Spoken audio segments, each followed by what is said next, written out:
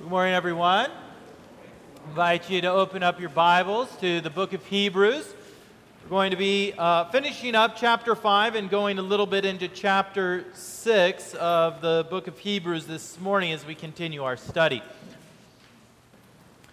Now, our passage for this morning, the author to the Hebrews is making this point, that the church needs to strive towards greater theological maturity if they are to grow in Christ.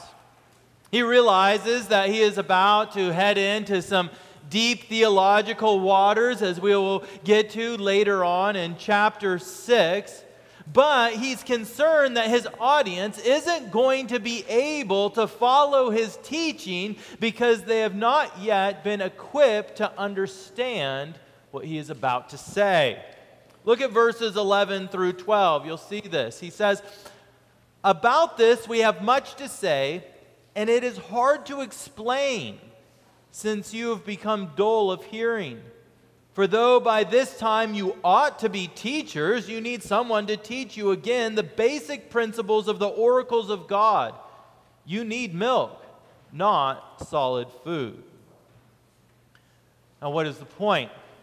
Well, the point is that the Christian life will not be sustained by a shallow, infantile understanding of theology.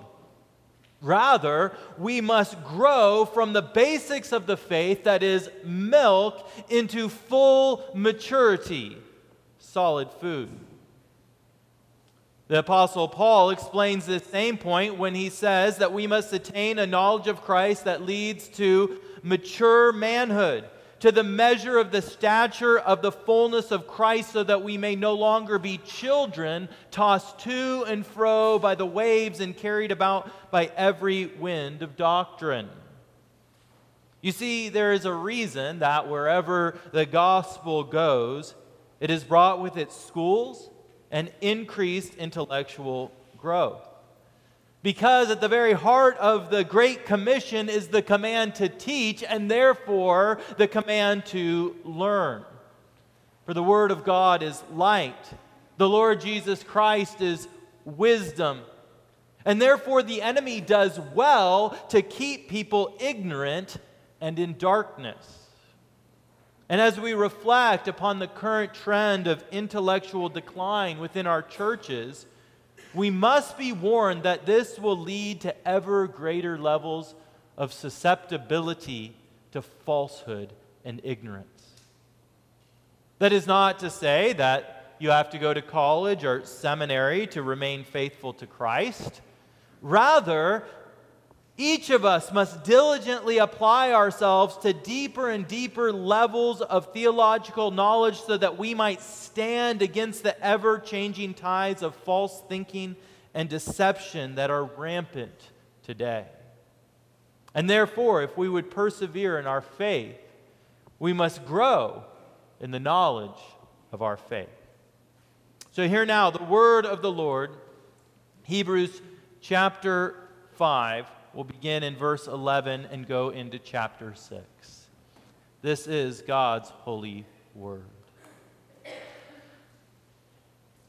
"About this we have much to say, and it is hard to explain since you have become dull of hearing.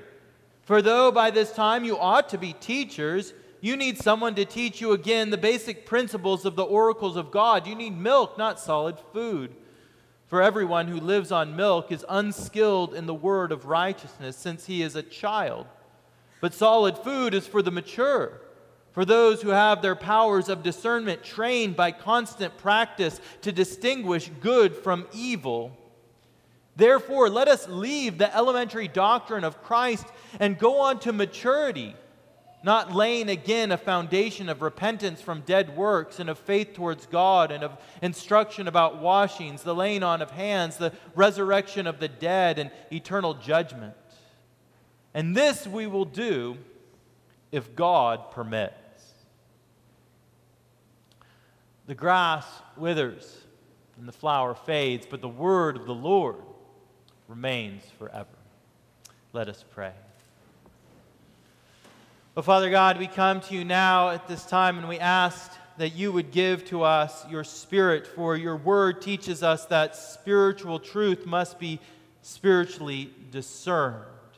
And so we pray, O God, that by your grace, that you would permit us to grow in our knowledge of the gospel and of the Lord Jesus Christ. We pray this in his holy name. Amen.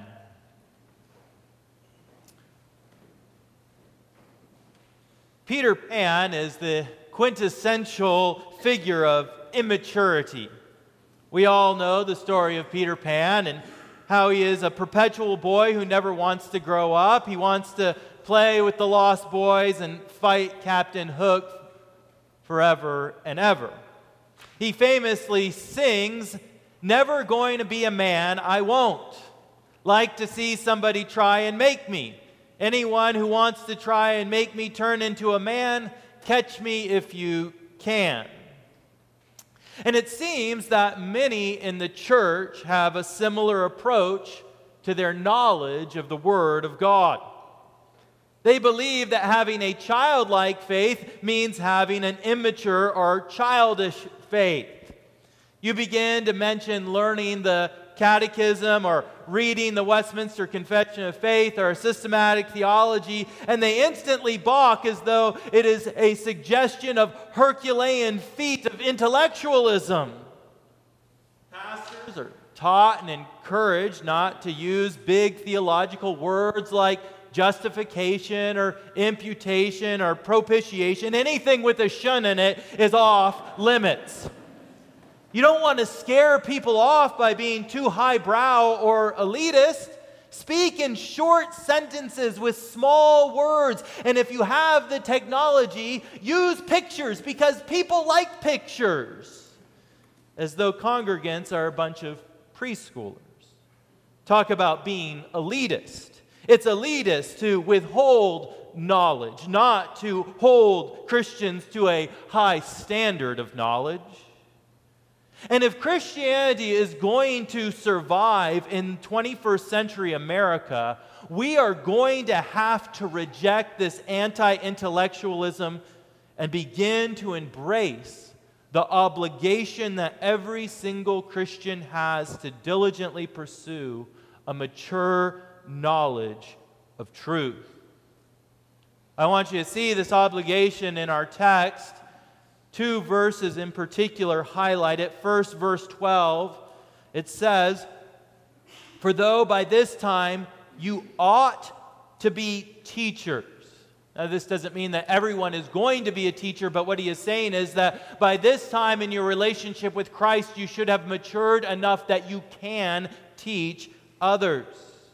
And then down to verse 1 of chapter 6, "Therefore, let us leave the elementary doctrine of Christ and go on to maturity." Now, some believe that it is for certain Christians to become proficient in their knowledge of the Bible and of theological topics. Pastors and teachers, they have obligation to go on to maturity. But the regular Christian just needs to know the very basics. But this is not what the Bible teaches. Of course, there are some people who have a call to be pastors and teachers, and yes, they have the privilege and the time and the increased obligation of calling to know the Word of God. Nevertheless, every single Christian has the call to mature in the faith as much as they are able. One of the hallmarks of the Reformation was the insistence upon the priesthood of all believers. The medieval Catholic Church had made theological pursuit the domain of professionals only. The Pope, cardinals, bishops, priests, and monks, they are to learn theology, but the rest of the rabble were merely required to believe what the church believed. This is called implicit faith. The regular churchgoer only needs to believe that the church teaches the right doctrine.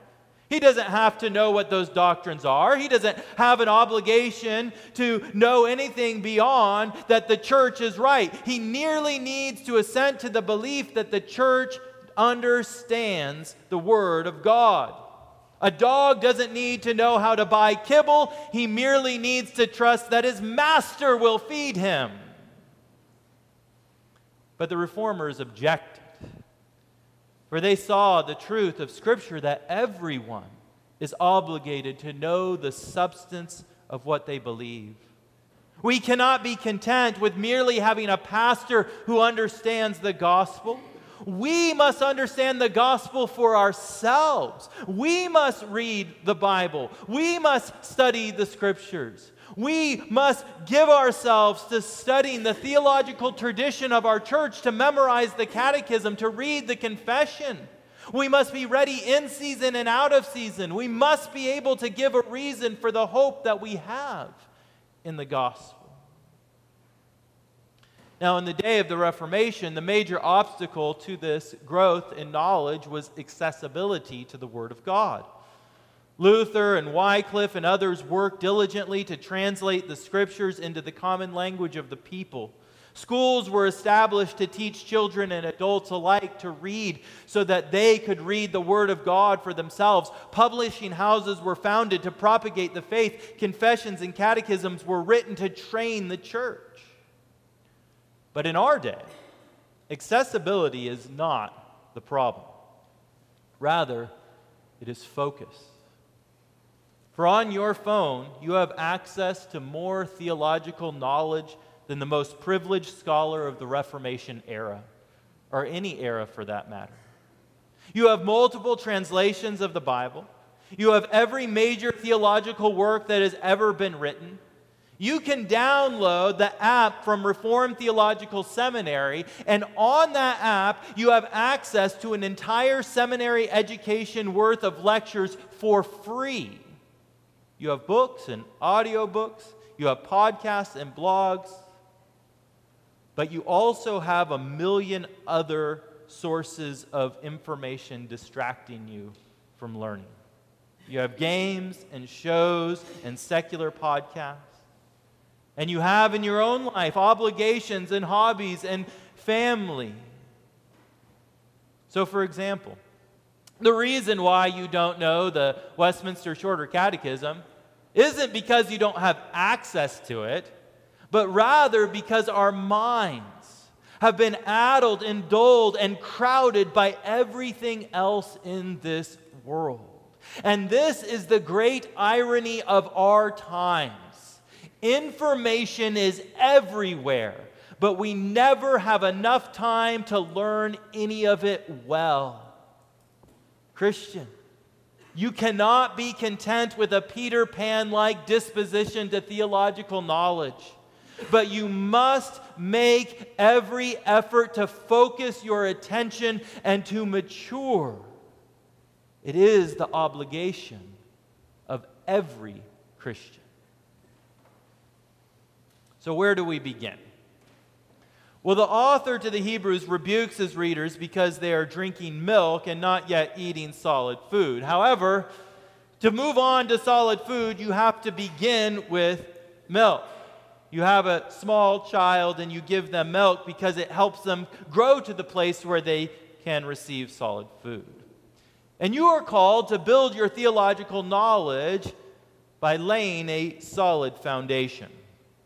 So what are these foundational truths? Well, look at verses 13 and following, and we'll see these basic doctrines that he speaks of. He says, "For everyone who lives on milk is unskilled in the word of righteousness, since he is a child. But solid food is for mature, for those who have their powers of discernment trained by constant practice to distinguish good from evil. Therefore, let us leave the elementary doctrine of Christ and go on to maturity." Now again, the author is instructing his readers to move beyond these foundational truths, but we must understand he's not saying to leave them behind. He is not saying abandon the foundation that was laid. Rather, he is saying that we must build upon the foundation that was laid. So what is this foundation? Well, there is much that we could say, but we only have time this morning to summarize what we see in this passage. And first, to lay a foundation, we must know this word of righteousness. That is, the Word of God, the inerrant Word of God, must be the foundation upon which we build our theological knowledge. To move to spiritual maturity, you must know the Bible. Second, we must be able to apply the Word of God. For the knowledge that we have in God's Word was never meant to just remain in our mind. Rather, it's to be practiced in our lives. Third, to lay a foundation, we must know the doctrine of Christ. We must be Christ-centered, Christ-founded, growing up into Christ, because He is the rock that we build upon. And apart from Christ, there is no knowledge of God. Or to put it another way, until you have been born again through faith in the Lord Jesus Christ, you can know nothing of the one true God. And this leads to the fourth aspect of foundational knowledge, which is the order and means of salvation in Christ. The author lays out three pairs of foundational topics in this regard. There is listed in verse 1, first, repentance from dead works and faith towards God. Broadly, this equates to the doctrine of justification.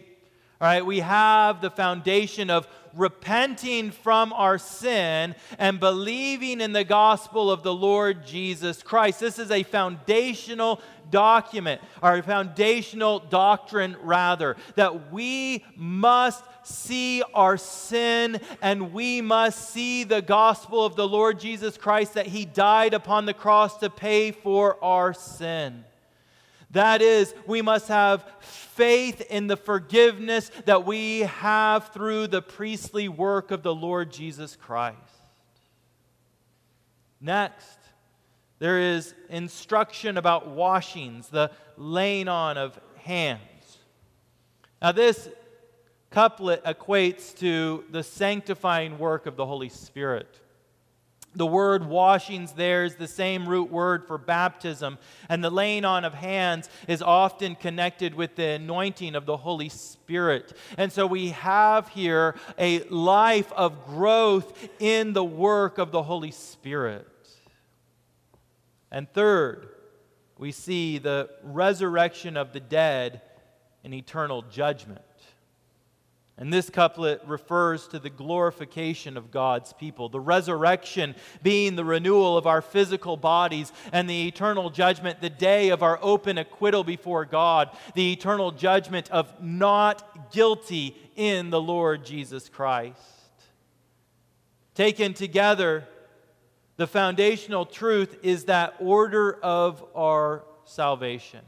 Justification when we repent and believe. Sanctification as we grow in the work of the Holy Spirit throughout our lives. And finally, glorification when the Lord Jesus returns, raises us from the dead, and openly acquits us in the day of judgment, that we might fully enjoy God to all eternity. These are the foundational truths that we must focus upon. The Word of God, Christian living, a saving knowledge of Christ and the order of salvation. And therefore, I would encourage you,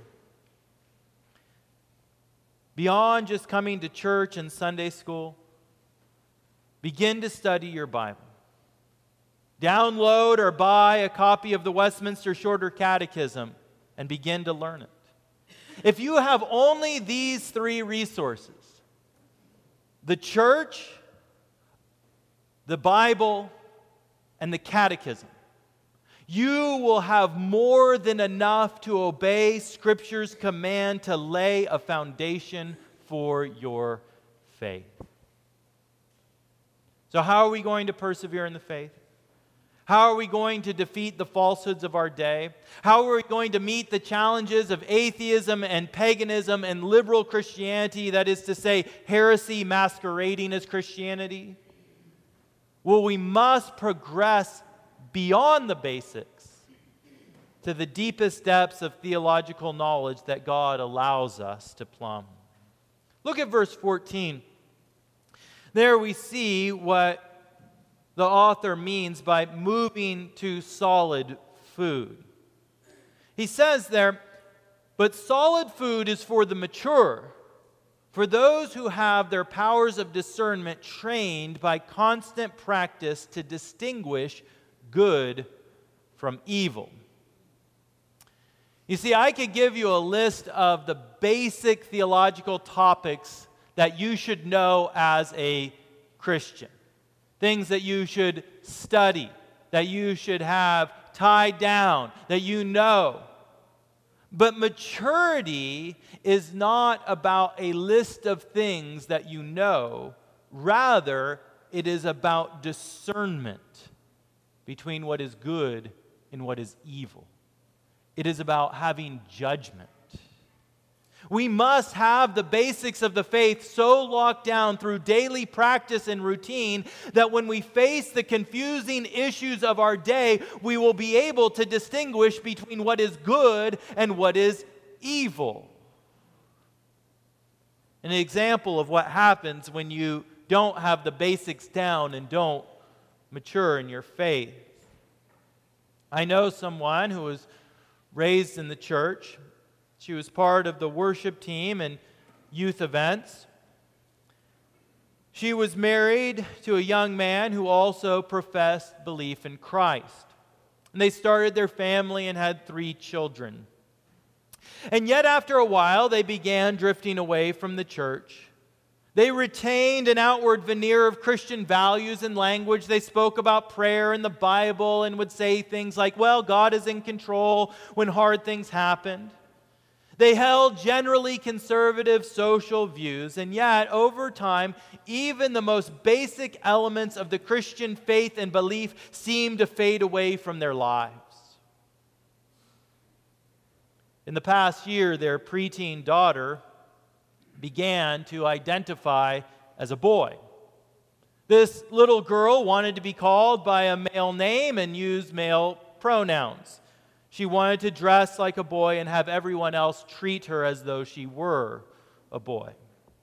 When a mutual friend of ours asked how they could go along with this delusion, she replied that her daughter was born with the soul of a boy. And because God doesn't make mistakes, therefore her daughter is a boy.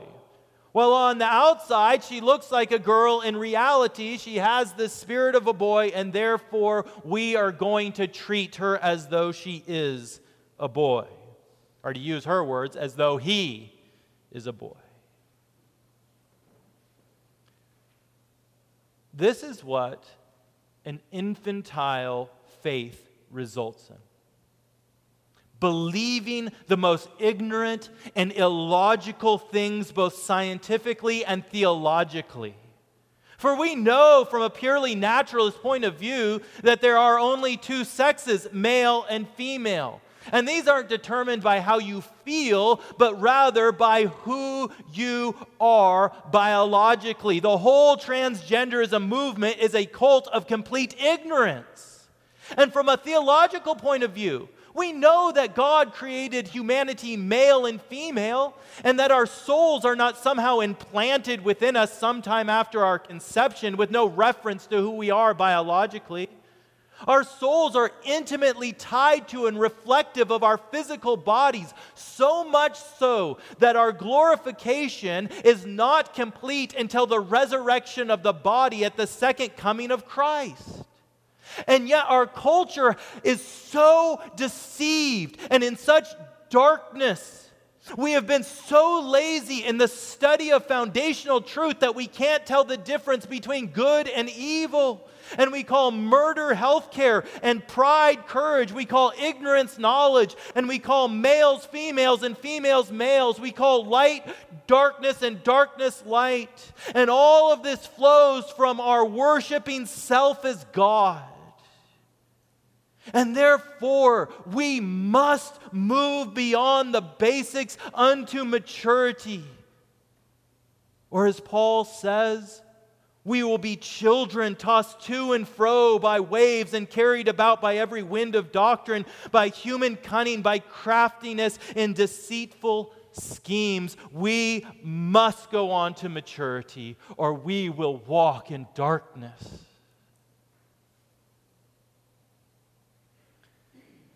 The final verse of our passage for this morning gives us a proper humility concerning our growth in wisdom and knowledge. There it says, "And this we will do," that is, we will grow in maturity, "if God permits." For ultimately, our concern is to know the things of the Lord. And the things of the Lord are not known by natural fallen human minds. They must be revealed. Paul says it this way: "The natural person does not accept the things of the Spirit of God, for they are folly to him, and he is not able to understand them because they are spiritually discerned." You see, we must acknowledge our obligation to mature. We must lay a proper foundation to mature, and we must continually progress to mature. And the final thing we see is that we must submit to God's revelation to mature. We must accept that He and He alone is the source of all wisdom and knowledge. And as we, as individuals and as church and as a culture, divorce ourselves from the truth of God's revelation, the Lord will not permit us to grow in maturity. We will only grow as we submit ourselves to His revelation. So I want you to take time today and ask yourself, am I maturing? Am I growing in my knowledge of God's Word and truth? Access is not the issue. It is focus. So will you dedicate to focus? To learn the Word of God? To memorize the Westminster Shorter Catechism? To study the Confession? Will you give yourself to go as far as God permits in a knowledge of Him unto discerning what is good from what is evil? I'll conclude with this final thought. In John 17, the Lord Jesus says, "This is eternal life, that they know you, the only true God, and Jesus Christ whom you have sent." This is eternal life, to know God. Will you not then take up the call to know as much of God through the Lord Jesus Christ as He permits you? Don't be content with a Peter Pan faith, but give yourself to ever richer and deeper maturity, growing up into the head, even the Lord Jesus Christ. In the name of the Father, and of the Son, and of the Holy Spirit. Amen. Let us pray. Oh, Father God, we come to you, and we confess that we live in a world, and we have drunk from the fountain of falsehood ourselves. Lord, we have allowed the schemes of the enemy to infect our minds, and given in to an anti-intellectualism that leaves us vulnerable to the schemes of the enemy. Lord, we are like a weak animal at the edge of a herd that the lions can easily take down. Oh, would you cause us to grow and to mature in our faith, that we might stand against the schemes of the enemy, and that in a generation of confusion and ignorance and darkness, we might shine as a city upon a hill, speaking and living out a mature faith that leads to life and life everlasting. We pray this in Christ's holy name. Amen.